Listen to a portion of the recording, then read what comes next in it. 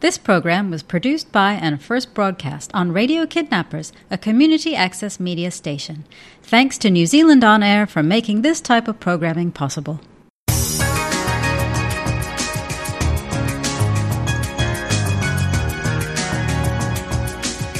Hi, and welcome back to A Study in Literacy. I'm one of your two hosts, Luke.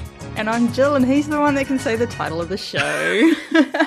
I always wonder from week to week whether I should go literacy or literacy. To put a little bit more, You could, swap it in between. I could, yeah. Or you could start the show with one, and then at the end use the other one. Good. And always remember there are two ways to say everything. And everything. And there are two ways to spell everything, too, I think. There's the right way and the wrong way. No, there's the way it's spelled, and then it's, when your teachers go, spell it how you say it. Oh, yeah. Yeah, then there's that way, and then you get corrected. I found my 5-year-old writing book. I've written everything how I say it, or how I said it back then. I see. And all these little corrections, but I remember being told that you spell it how you say it, and that's how I said it. I said certificate, stiffkit, and I wrote it, stiffkit. Well, if that were the case everywhere, everyone would be like, all right, quick, call the ambulance, and quick, take them to the hospital. Hospital? My sister used to say, it wasn't skitty, but she biscuity. I always called it spaghetti. Spaghetti? That's pretty, if that's how you say it, that's how it's spelled. Made it sound more interesting. Yeah. Yeah. So you were just about to fire off into a book about a girl who does something. Yes, before we hit record, and then Luke's like, oh no, let's hit record and then talk about it. I had to make sure that she hit record because she just starts going off. Well, anyway, shut up. This is a really good book that I'm reading now. I find it fascinating because it's being told by two points of view, the mothers and the daughters. The little girl, she's 8. The mother thinks she's been kidnapped, which she actually has been. Okay. They're at a book festival. Nice, I thought. And she didn't want to hold the mum's hand because she's like, I'm all grown up now. I don't need to. They get separated. The mother, when she realises, goes insane looking for the daughter, can't find her. What's actually happened when you read the little girl's point of view is that an old man's come up to her and said, I'm your granddad. Your mum's been in a really bad accident. The little girl, quite conveniently, has never actually met her grandparents because her mum and them are fighting. And she's like, is my mum okay? And he's like, quick, hurry, I'll take you to the hospital. And then obviously he kind of lies, and then he's just like, gets her in the car, takes her away, and then he's like, we can't see you yet, she's in operation, so just come back to my place. She's starting now, I think she's a bit slow, to realise that maybe it's not all as it seems. Okay. Because she's just been taken to America, but she was drugged while they did it. Oh. Yeah, and her brain's going, I don't know if he is my granddad. But she still thinks her mum is dead because that's what he told her. Okay, so how old is this girl? She's 8. She's 8, okay. Yeah, but she doesn't know she's been kidnapped. And as far as she's aware, her dad is not picking up the phone, doesn't want anything to do with her. And her parents are separated, so that's fine. So there's some kind of... So what's the motive here? Do we have any idea as to what this I have no idea why he took her at all yet. And, all we know is she's overheard him saying she's the one to his accomplice. This sounds like cultist behaviour. I know. I want to know what's happening. And it's but every time she starts to get close, we switch to the mum. And I'm like, come on. So what's the mum doing during all of this? Mum's basically just panicking. Okay. I mean, she has got back in touch with her parents, which is how we know for sure as readers. Yeah. Definitely not the granddad. She's kind of, I think she's lucky she's only got the one kid because she's the rest of her life. She's not going to work. She's not doing anything. Oh, I see. And she's just kind of hanging out in her kid's room or lying in the garden, hoping the girl comes back. Oh, okay. Yeah. She did do searching for the first month, but now the police have left. Everyone's left. They're just kind of it's been 100 days now. Wow. That's not good. No. About halfway through, I'm intrigued as to where it's going. So what's this book called? The Girl in the Red Coat. The Girl in the Red Coat. Yeah. Can you remember who the author is? A female. Yeah. Amelia Female. I don't know. It's been a long day, Luke. In one of the records that I saw on a medical certificate once, the doctor, it's always initialed the the first letter of the first name and then the surname. The surname was B-U-T-T, and the first name was obviously something like Aaron. So it was signed A. Butt. I would change something in my name. I had a good little giggle at that. I like it. Interesting thing for today, because I think I might have mentioned it last week or last episode or the episode before. Susie Dent, who is a lexicographer. Yes. She's in Dictionary Corner on 8 out of 10 Cats Does Countdown. Oh, I like her. Yep, she is awesome. Very often she does words of the day. Okay. And sometimes, not all the time. Does she do them on social media? Yes, she does it on Twitter. You can follow her. Nice. At Susie Dent, I think, is just all I'm sure need. if I search Susie Dent on Twitter, she'll come up. Yep, she has a blue check mark, so you know it's her. It's at Susie _ Dent. Awesome. So today's word of the day, snollygoster. It's from the 19th century. What's it mean? What do you think it means? Someone who loves having fun. Definitely not. The opposite, in fact. Someone who doesn't like having fun? It's an unprincipled individual who was driven entirely by political gain. Oh, so a not fun person. A not fun person. It's a cool word, though. It should relate to a fun person. It should relate to a fun person. Or a fun activity. But it does not. So one of the things that I remembered to bring this week was my children's book that was personalised. We were having a discussion before this about whether it's a dragon or a dinosaur on the front. I said it's a dinosaur. I mean, it's got the scales and it's got a big old horn on its head and it's got wings. A winged reptilian creature. Tell us, listeners, is a winged reptilian creature a dinosaur? A dinosaur, or is it a dragon? Well, a horn. Triceratopses have horns. But they don't have wings. Yeah, but the raptors have wings. Why couldn't they have both bred Raptors together? Don't have, what? Don't they? They fly? No, it's a pterodactyl. That's the one. And there are other winged ones, but pterodactyl is the one that everyone remembers. Well, the only dinosaurs I really cared about was the Triceratops and the Stegosaurus. Oh, The Land Before Time. What a good show. No, I thought it was sad. Yeah, it was sad, but it was good. I only watched the first one, wouldn't watch the others. Oh, wow. Yeah. There's sad news about the little girl who voiced Ducky. I'm not going to say it here because it's actually really quite sad. Yeah, no, we don't want sad. We want happy. So this book is My Birthday Land Adventure.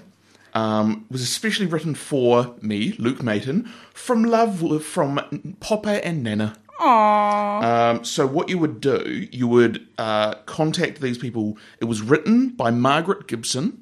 Yeah. And it was illustrated by Esther Kasepu, Kasepuu. And it is a personalised adventure. So at the beginning, I'm obviously not going to actually say some of the details because it's actually it's literally personalised. You would give them certain pieces of details. So it's that I wake up with a letter, and in the illustration it has the address that you gave them. Nice. So when you're a little kid, you're like, oh, it's real. And then you go on this big old adventure. And then at the end, it's specifically for birthdays, at least this one. I did some Googling to try and find these people because on the back it says, My Adventure Books, production Margaret Gibson, Chris Nisbet, Julia Wilson, C. 1992. I was going to say, it looks a lot better than some of the ones I've seen nowadays, like much more like it's actually a story for you, not just, we've put your name in random places in an already existing story. No, yeah, it's funny too because... it very often it says your name in full rather than just your first name. So I'm like, well, that's a little bit robotic. But if that had been me as a kid, it would have had my nickname because no one ever put my name as full. Jillybean? No, and no, I'm not saying it on the show. So initials JB though. That's JB. That's where JB came from. Jack Bennett. No, that would have been a cool name though. That's a cool name. Yeah. Copyright me, 2020. That book that Luke brought in made me remember that I have a book written about me too, but by some friends when I left a job in Scotland. I will bring it in next time. What was it called? The Jillnado? No, it's Jill the Friend Tornado. Jill the Friend. Or Jilly the Friend Tornado, one of the two. Or the Friend Nado. No, it's definitely friend tornado. There is a picture of me, like, at the top of a tornado, accumulating people. Just screaming in agony because your lower half has transformed into I think I'm pretty happy, actually. I'm like, yay, big smile. So the other thing that we promised last episode that we would both do it. Yes. We're bringing in our dictionaries of slang words. Mine's much bigger than Luke's. Yeah. And it's from... Specifically, Kiwi slang or Australian and New Zealand slang words. Mine's all of them because it's an Oxford dictionary. Oh, okay, I see. Yeah. So this one is... My book is called A Dictionary of Kiwi Slang by David McGill. Published in 1988. And it was reprinted in 88, 89. It was purchased by my stepmother from some kind of... book sale for like 50 cents. Nice. Very recently, actually, but I saw it and I was having a really good laugh reading it, and she just said, "Did you want that?" And I was like, "Yeah, absolutely, I want that." Nice. So it's obviously secondhand because it's got this message at the start saying that it's to Dad, wishing you a happy birthday from some people. So it was obviously personalised in some way. But this has all sorts of things. Very often it will say NZA or ANZ, which I don't quite know what those mean, but I presume that NZA, who knows, but ANZ might mean Australia and New Zealand, that it's a slang between. So I've got things like dingbat. Dingbat. Dingbat. I love that. You call someone a dingbat means that they're an odd or silly person. Plural form means madness. There's a plural of dingbat? Apparently. Either of rage or delirium tremens. Singular was an Anzac officer's servant in World War I, said to be a merger of dingo and Batman. Well, my dingbats has 5 references in my dictionary. I have no idea what they're all for, so I'm going to slowly look them up. The tagline for this one, A Dictionary of Kiwi Slang, up the boo-high shootin' poo kickers. Which I've never heard before. I like it. We've got things like dob, to dob someone in. That's a pretty cool one. I like that. Well, according to this dingbat, if it was for a tramp, first was used in 1918 in America. A lot of these are very, very old. They are. Some of these... I did one day read this to find the newest slang word, because this was published in 1998. I don't know if it was republished, because I've got the first copy, apparently. So nowadays, when you hear herbs as slang, you think of something in particular, wouldn't you?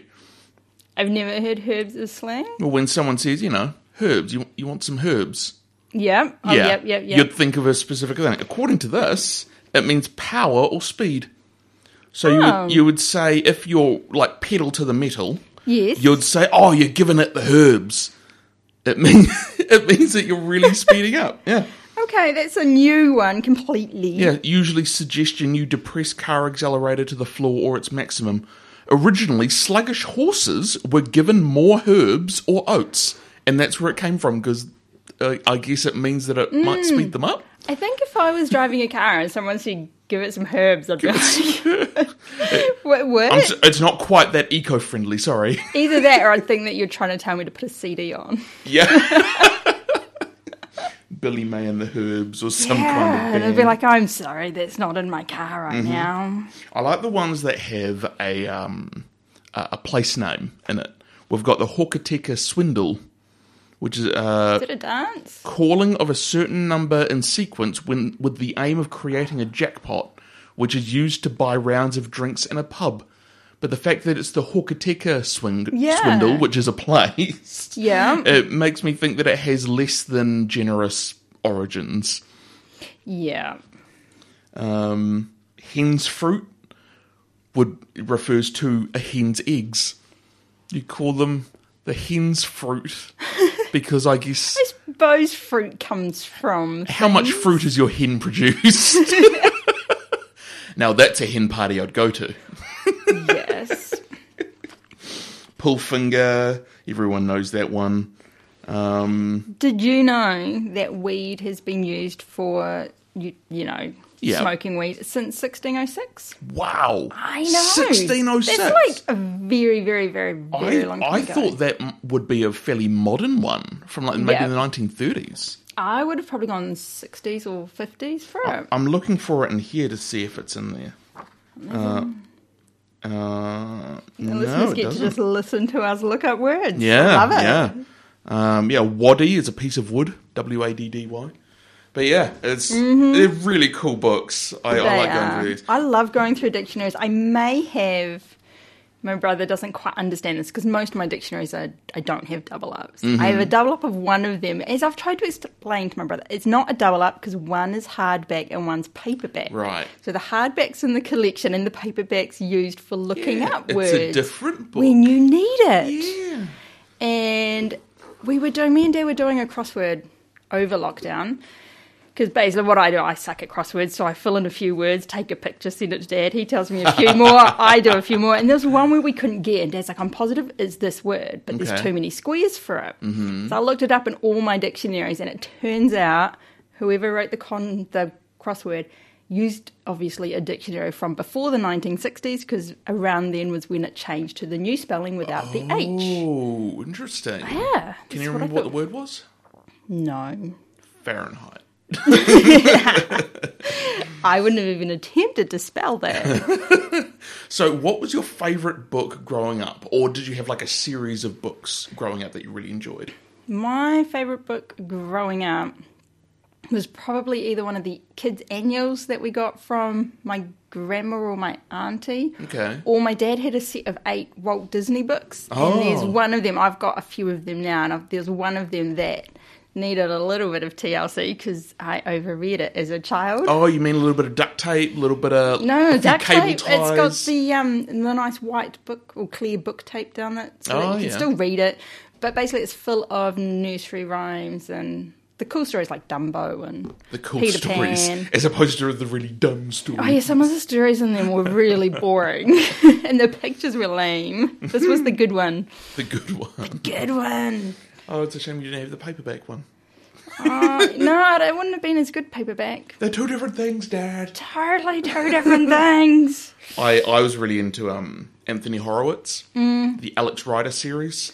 I was working in the library, and those books were always going out. And I always thought, I'll read it when it comes in, but then it was But it on was reserve never in. and never The got one there. that came out that started to take over for Alex Rider was the Cherub series, which was basically a similar concept, but it was, I can't remember who it's by, but it was about like an academy rather than just one character.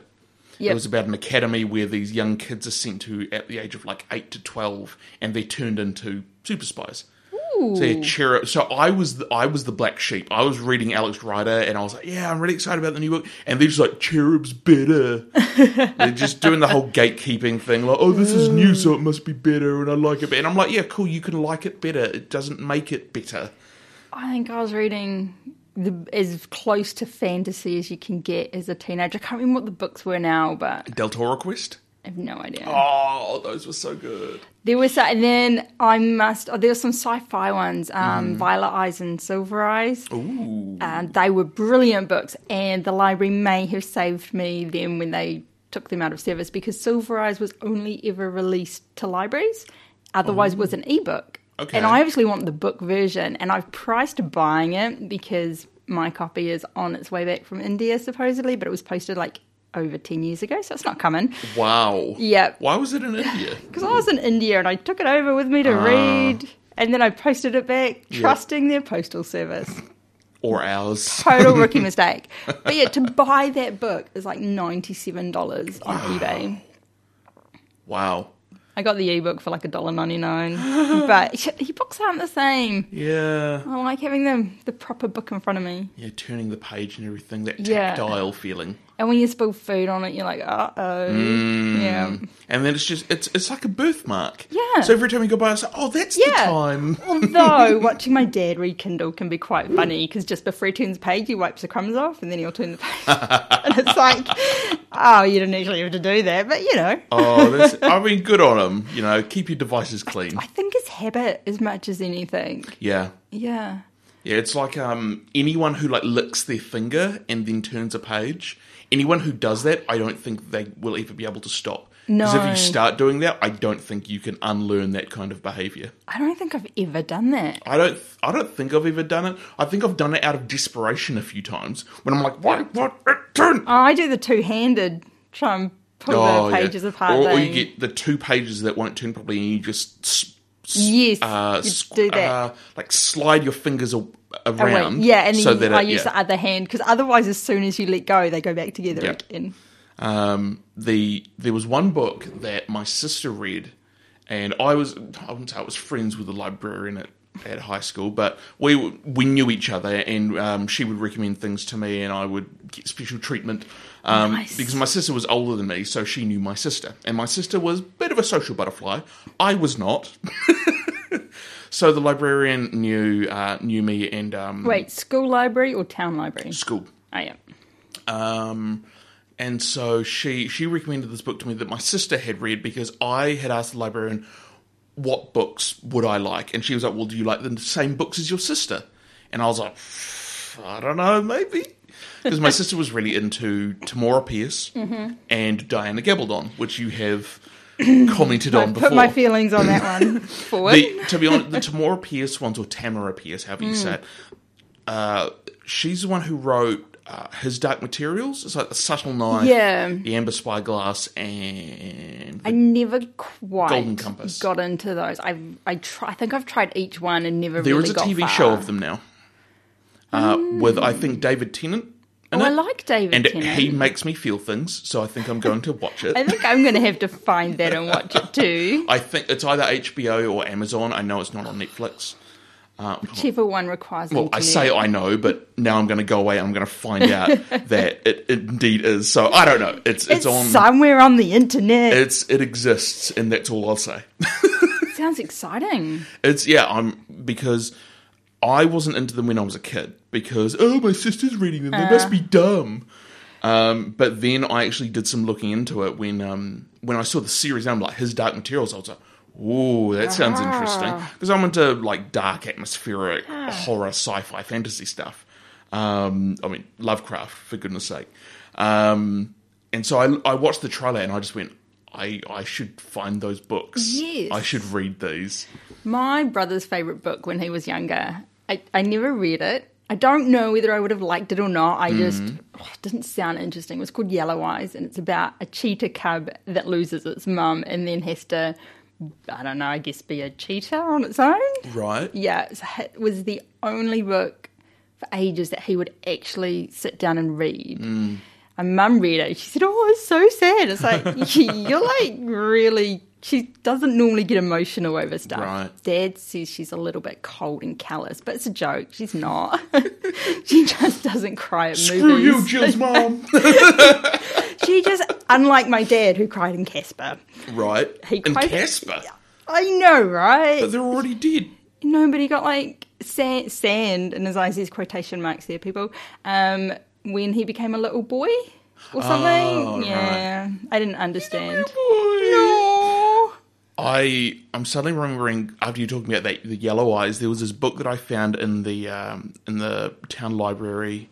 It was called Dusk, I think, and it was about this race of creatures who they like lived up in the trees, and they had wings, but they couldn't fly. They could only glide. How do they get up the trees if they can't fly? Climbing. Okay, so they climb up and glide down. These are not humans, these are creatures. So they're monsters. And it's in a world where it's just this huge continuous forest. And there's lots of different creatures in this forest that it's all like, they're all trying to survive. It's a survival aspect. But these creatures have like a society, and Dusk is born with a very unique ability. And they've got these super cool names, like Dusk. That's a very cool name. It is a very cool name. And Dusk is born, I don't want to say he or she, because I think it was a little bit neutral. Oh, I quite like that, actually. And so Dusk was born with the ability to flap their wings.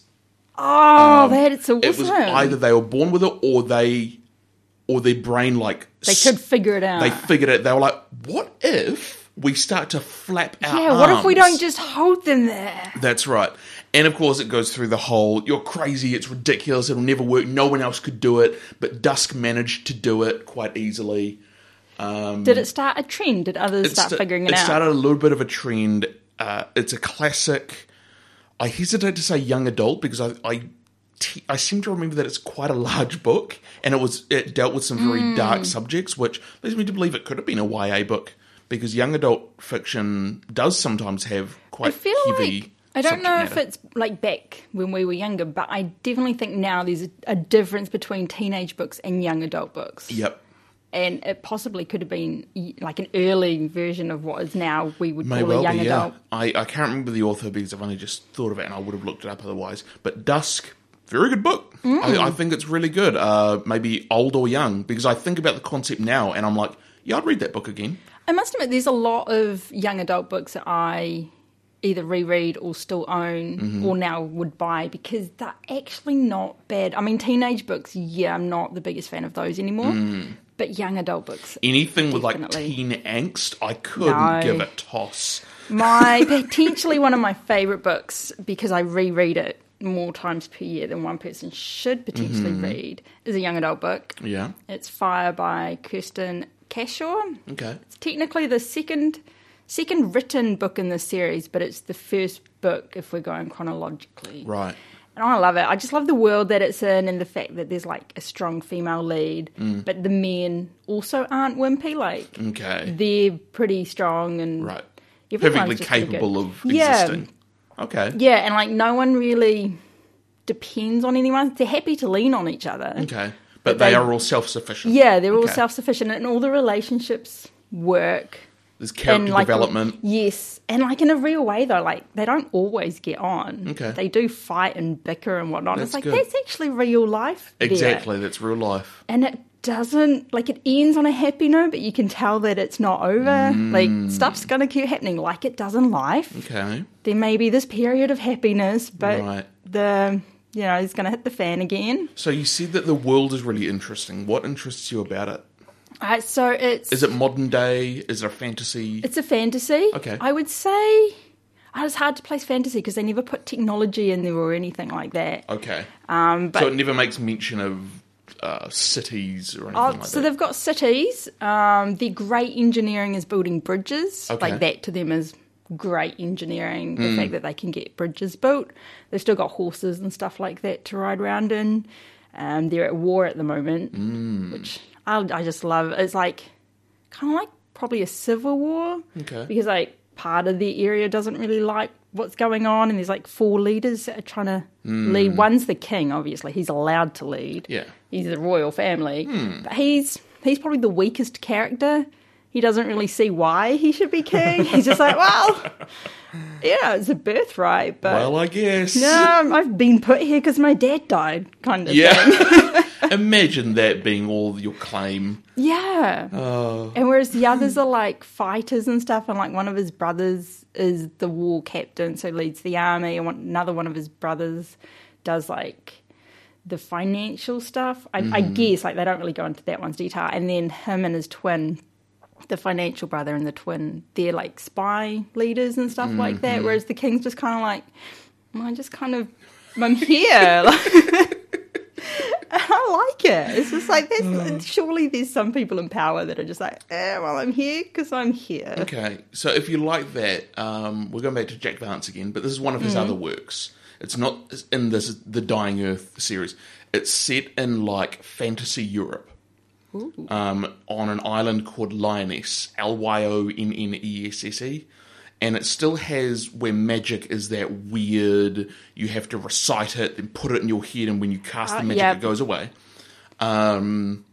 It's got a lot of, it's I think the first story, because I say book, because I read one book, which was about that thick, because it was the 3 volumes put into one. Yeah. So the first one I think is just called Lyonesse. No, I think it's Sildren's Garden, because Sildren is the daughter of one of the royal kings, and you've got multiple factions, you've got multiple kingdoms, you've got people in the middle where there's wizards, but they're not allowed to interfere in the politics. But then there are some who are like skirting that line, and then new wizarding laws might have to be made. Then you have fairies. There are the Fae, and they're depicted very, very well. Like, they are. I was going to say, are they good? They Fae? are not to be trusted.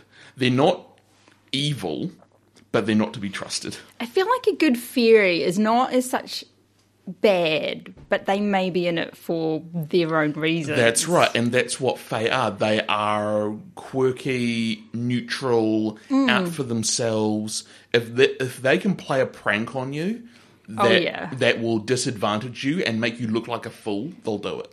I think that's a very valid reason to play a prank, actually. Then there's the magic part of it where don't eat the food and don't drink the wine. Yeah. Don't accept anything they give you.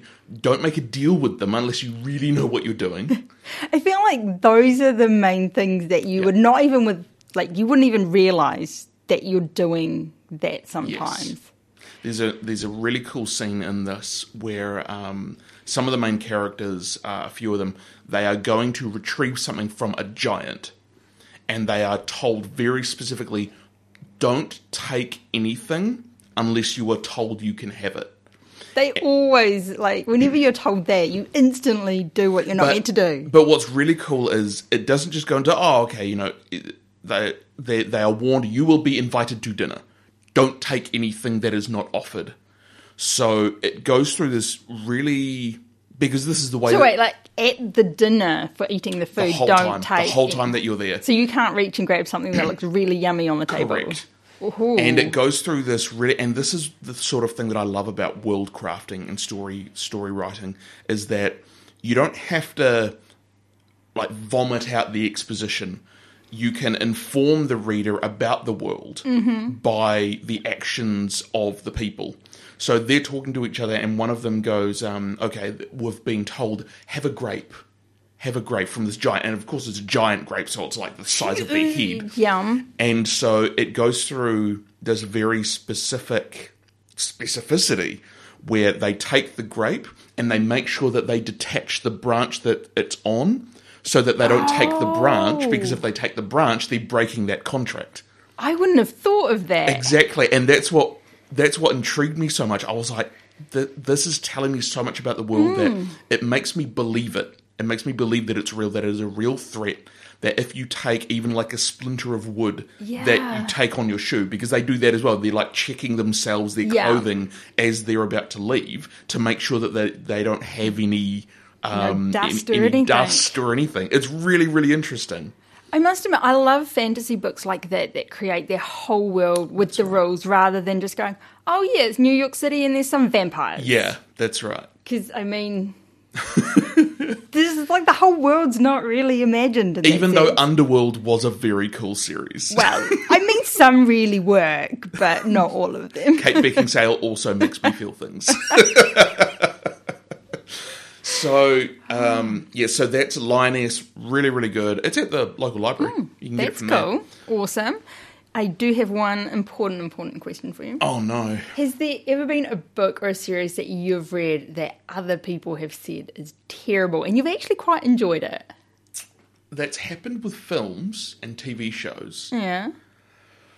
Books, though. The only example I can think of is that as a child, not as a teen, because that was my Alex Rider days, but when I was a kid and still through my life, I like knowing stuff. Just stuff. Yep. Like a random thing that's never going to be useful, but I can say it around people and they'd be like, how'd you know that? Oh, I just knew it and I feel smart for a moment. Yep.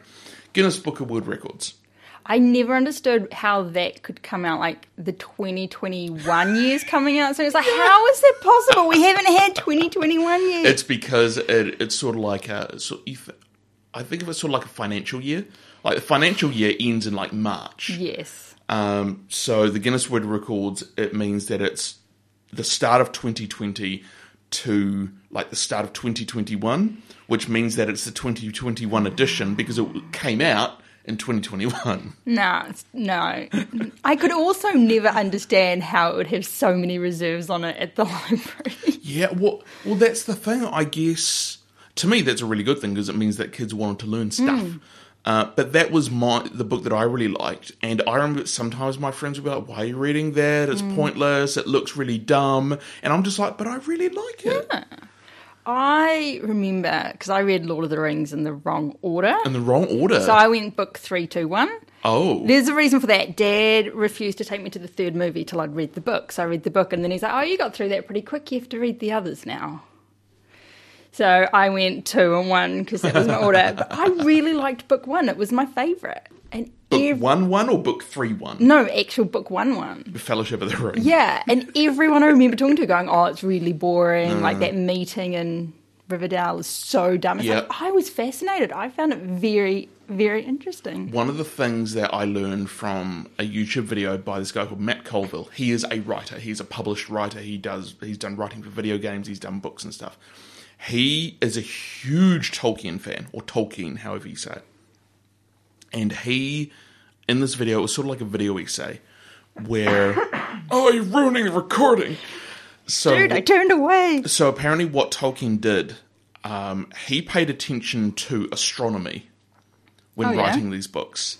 So, because he was, for whatever reason, he was worried that people were going to go full nerd, and they're going to be like, hold on a minute, but the moon, where Aragorn and Legolas are, isn't the same moon as where Frodo and Sam are. And so he was paying really close attention and making sure that he was making the timelines add up, basically. And it was just really interesting to learn that, because he's really gone deep into it. Can't say I ever noticed exactly the moon even being mentioned. That and that's the thing about how seriously you want to take your world that you're writing. I think also, though, the more research the author's done, the less likely you're not going to notice it, because it all fits so well together. Whereas if they don't do the research, then you go, this doesn't feel right. Yeah, exactly. And but that's the thing. That means that what Tolkien did worked. It did. because no one noticed it. It all just fit perfectly. Yep. You didn't question anything. Absolutely. Because he had done that research. That's right. But for some reason, he did that because he was worried that people would be like, hey, hold on. It said in this chapter that Aragorn was over here and that Frodo and Sam were over here, and it doesn't... But, I mean, nerds have done stranger things. And I mean, if the internet had been around when it came out, maybe they would have commented on it. That's right, the internet think tank. Yeah. I mean, what on earth did they used to do? Did they write letters to each other or write to the author? I think they did. I think that was a thing that happened. Where do you think we get fan mail from? I may have written a fan mail letter to an author in America once. Yes. Not thinking anything of it. And then a few months later... Got a response? There's like this signed thing comes back in my mail with a proper handwritten... That's so cool. Thanks for reading the series to me letter. I was like, oh... Can you remember what series it was? I can't remember the series, but the author was Adrian Phoenix. Mm-hmm. I have since fallen out of love with her because she's left the series with the 5 main characters. One of them is going to live. The rest are all going to die. The next book hasn't come yet, and it's been years. So she's George R.R. Martining it. I think she had a plan, and then some emotional or life stuff happened, and she hasn't quite got to the right frame of mind to write the next book. But I'm sitting there going, I don't care about 2 of them, but 3 of them need to live. You're like an addict, like, I need it. I need it.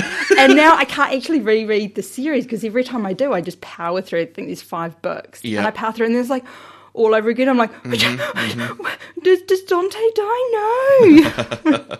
Thinking that you might have missed something the first 10 times. Yes. Thinking there might be a clue as to who gets saved, but no. I saw this great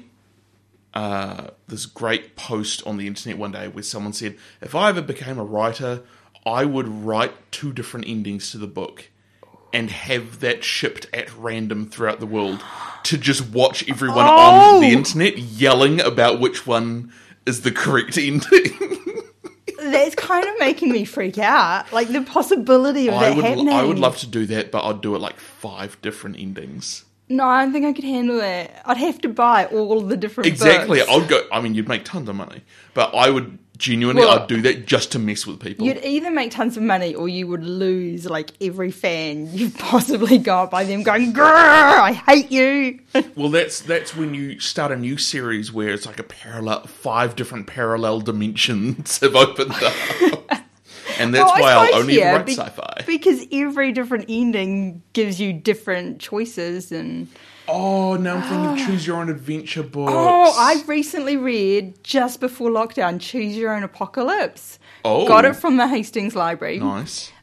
It's rather funny in places, especially when, like, Trump lets out this disease that kills the world. When he lets out...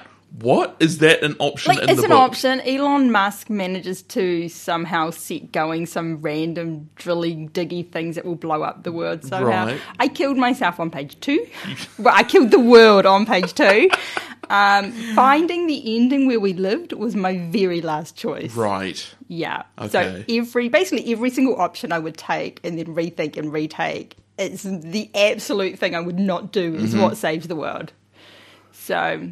I recommend that book. It's I got it from Hastings Library. Okay. Yeah. Did you ever do any of the Choose Your Own Adventures for the Goosebumps books? Yes. That old R.L. Stein. Yes. When I was younger, any Choose Your Own Adventure, I would do it. I don't believe anyone ever when they say, oh, I never cheated. I'm like, yes, you did. Oh, hell yeah. You absolutely did. I would make sure I did every single possible Same here. stuff. And I'd like mark the different pages so I I know would which use ones my I went fingers. on. I wouldn't mark them. I'd just be like, and that there. And Yeah. it would get really awkward. Or I'd know in my head, I'd be like, okay, so page 1 goes to page 12, goes That's to page right. 20 or whatever. And honestly, those were really cool. They were. Choose Your Own Adventures were cool. So were there's like the Puzzling World ones where you had to do like the puzzles along with the stories. It might be an Inglewood thing. I have a book somewhere. My dad might still have it, or he might have given it to me. It's a maze book.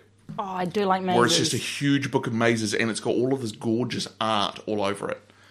There's a great video online about this one book called The Secret. And it's not The Secret that most people know, where it's some like pseudo-science-y... The Oprah show one? The Oprah show one. Oprah did a show on The Secret. It's a book. I read the book okay. and it cracked me up. It's not meant to. I think you're meant to take it quite seriously, and I just thought, that's quite funny. It's all about, it has got some stuff in there, like meditation. It is a thing that can help you, but then it goes into, the metaphysical magic and stuff like that, which I'm not a big proponent of. But this book is called The Secret. It was written in like the 60s or something, and it was the story of this fairy race that came to Earth, and they brought with them... Where'd they come from? Their own fairy... Universe? Okay. They got chased out or something happened. Because that's the one part that I need to know, apparently. And it has this huge story about how they had these like 7 kingdoms, and when they brought these gems to Earth, they made a pact with the humans of Earth at the time to live in harmony. And as gifts, they gave these gemstones. Yeah. And in the real world, you can find these gemstones. And like the world we're living in right now. The world we actually live in. Where are they? America. I think we should go on holiday. In the United States, one has been found, I think.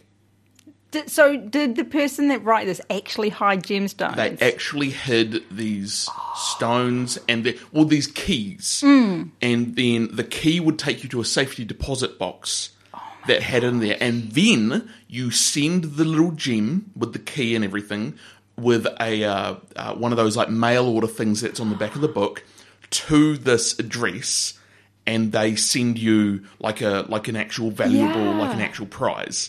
I really want to go on holiday and do this. But the problem is that because it was done so long ago, they were really hard too. They were these pictures. And Are you saying that I couldn't do it because it was hard? No, it's because back then there wasn't as much infrastructure as there is now.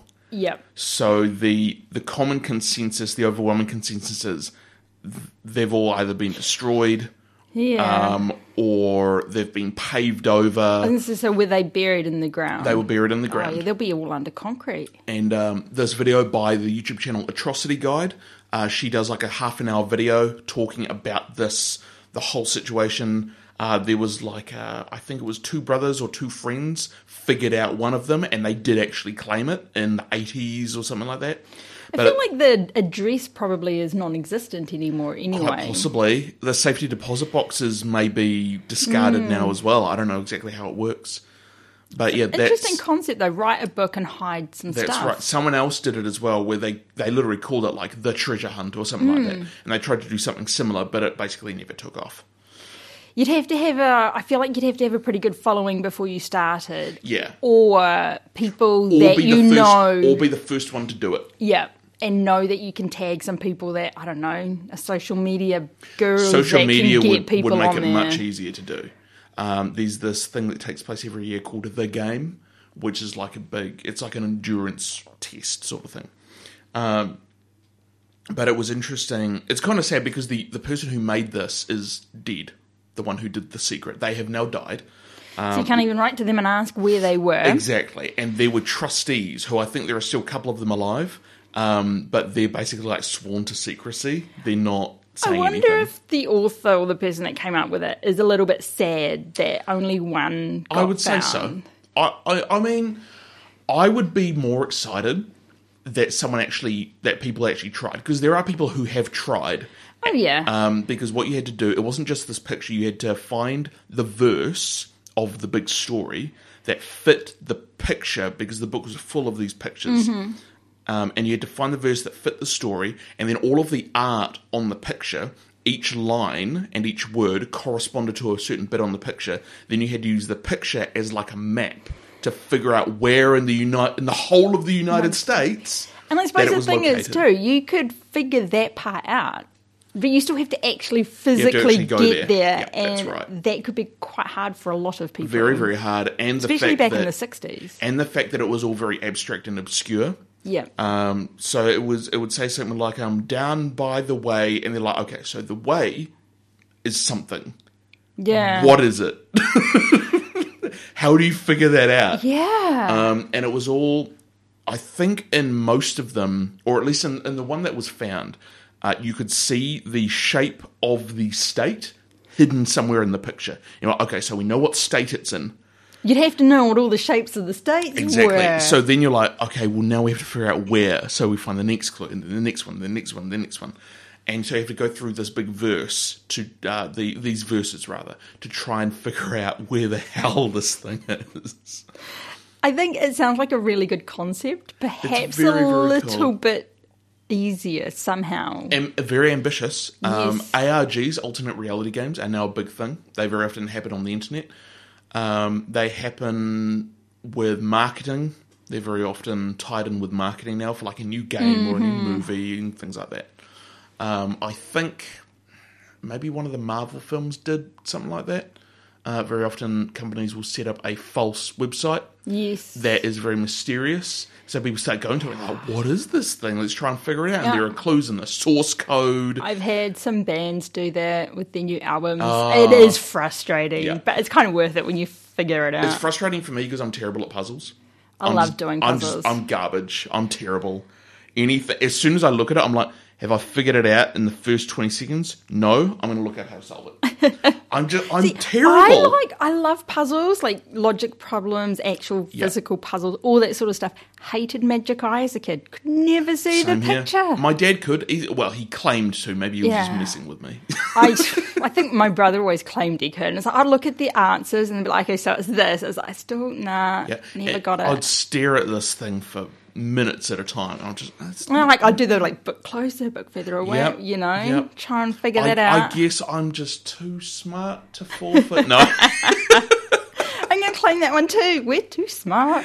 We're just too smart for your plebeian magic eye puzzles. I did with Where's Wally. We used to read that a little bit. I much preferred doing the jigsaw puzzle version because you often found them in one of the pieces as you were doing it.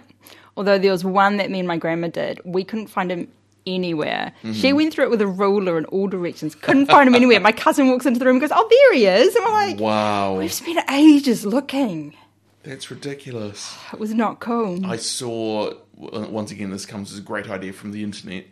Love the internet. Someone said that they wanted to get a Where's Wally book. Or is it Wally or Waldo? Where's Wally? Waldo was a rip-off. Ah, there we go. Yeah. I thought I was just misremembering. Or maybe it's the Mandela effect. Have you heard of that? No. Oh, it's great.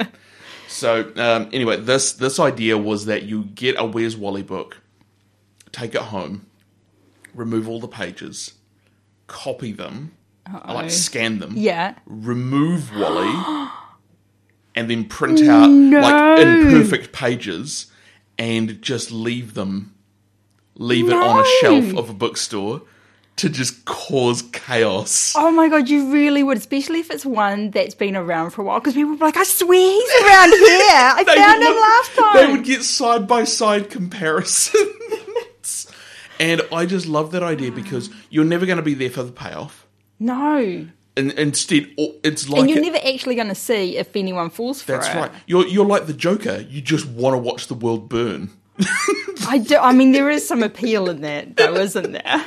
There is to just know that somewhere out there... someone is being annoyed. But I'm one of those, self-serving people. I want the vindication. I want the knowledge that... I want to be that fly on the wall that sees it happening. Yeah. Yeah. I always loved these magic tricks that my dad could do, and I'm just like, I could never be someone who just leaves like a performance art project just out in the wild. I would need to be there watching to see the payoff. Well, now you can put up like cameras and stuff. Yeah, exactly. I mean, it works now. But that's a lot of effort. I'll prefer to be there in person. Yeah. So that then, because when someone gets, bamboozled, they're like, oh my God, if you, come out and you're laughing, they start laughing and it makes it just more, it makes it more enjoyable, I think. I also don't like not knowing how stuff is done. Like, if I say, how is that done? Even if it's not like step by step told to me, even if they just say like sleight of hand or illusion, or we just, you weren't looking in the right direction kind of thing. That would be enough for me, but when they're all mysterious, I just get annoyed. I love Darren Brown. He does incredible illusionist magic. I don't mind magic tricks that I don't know how they're done if they are performative. If they're just like, pick a card, it's a card.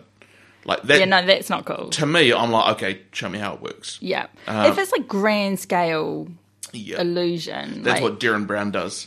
I remember David Copperfield from when I was younger. Ah. I still have no idea how he walked through the Great Wall of China. He walked through the Great Wall of China. I mean, it's an illusion somehow, but he goes in one side and he comes out the other side. So I'm very ignorant on the subject. I've heard David Copperfield get thrown around for years and years. I've never read it. Is it a book? I've never seen it. I don't know what... We watch on TV. I don't know what David Copperfield is. He was... Was he a real person? Yeah, I'm guessing it's a stage name though. Oh yeah, makes sense. I don't know, it was early 90s I think that we saw it, maybe. And he just did the big illusions. Right. But, I mean, people must be doing them now. I just think at the time he was quite, whoa, look at what he's doing. Something interesting that I read, I might be misremembering again. We seem to be doing a lot of misremembering on this show. I mean, we are just talking at our butts on the show. There was very little prep today. And I mean, that's the point, is to just, be super chill. I have read information that says that H.P. Lovecraft and Houdini Houdini fascinates me. Were friends. They were like buddies. And there is a story... I could see that. There is a story by H.P. Lovecraft where Harry Houdini is the main character.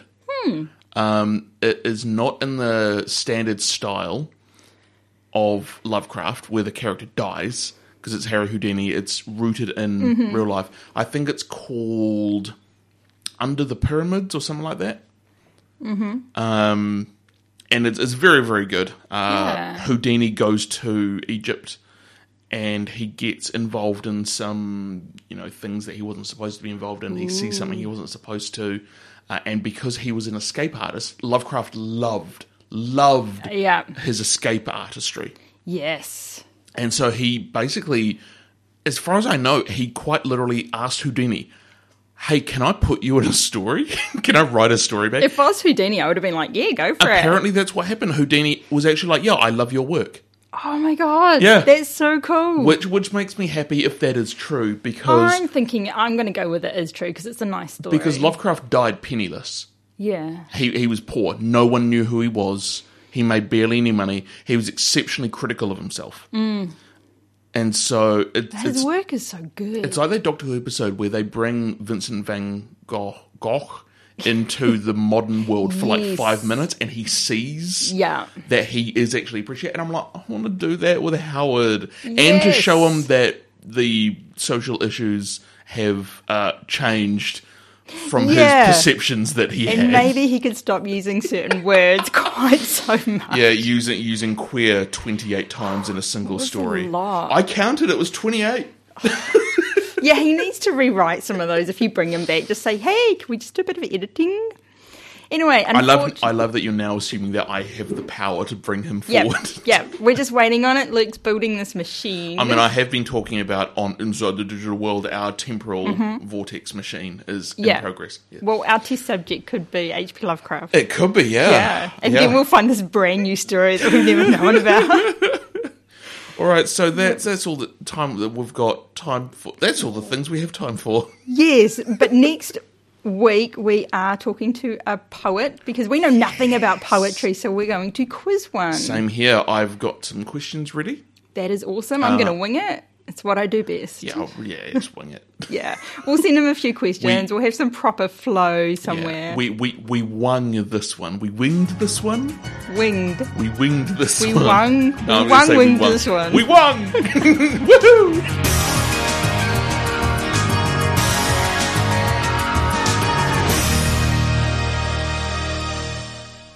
This program was produced by and first broadcast on Radio Kidnappers, a community access media station. Thanks to New Zealand On Air for making this type of programming possible.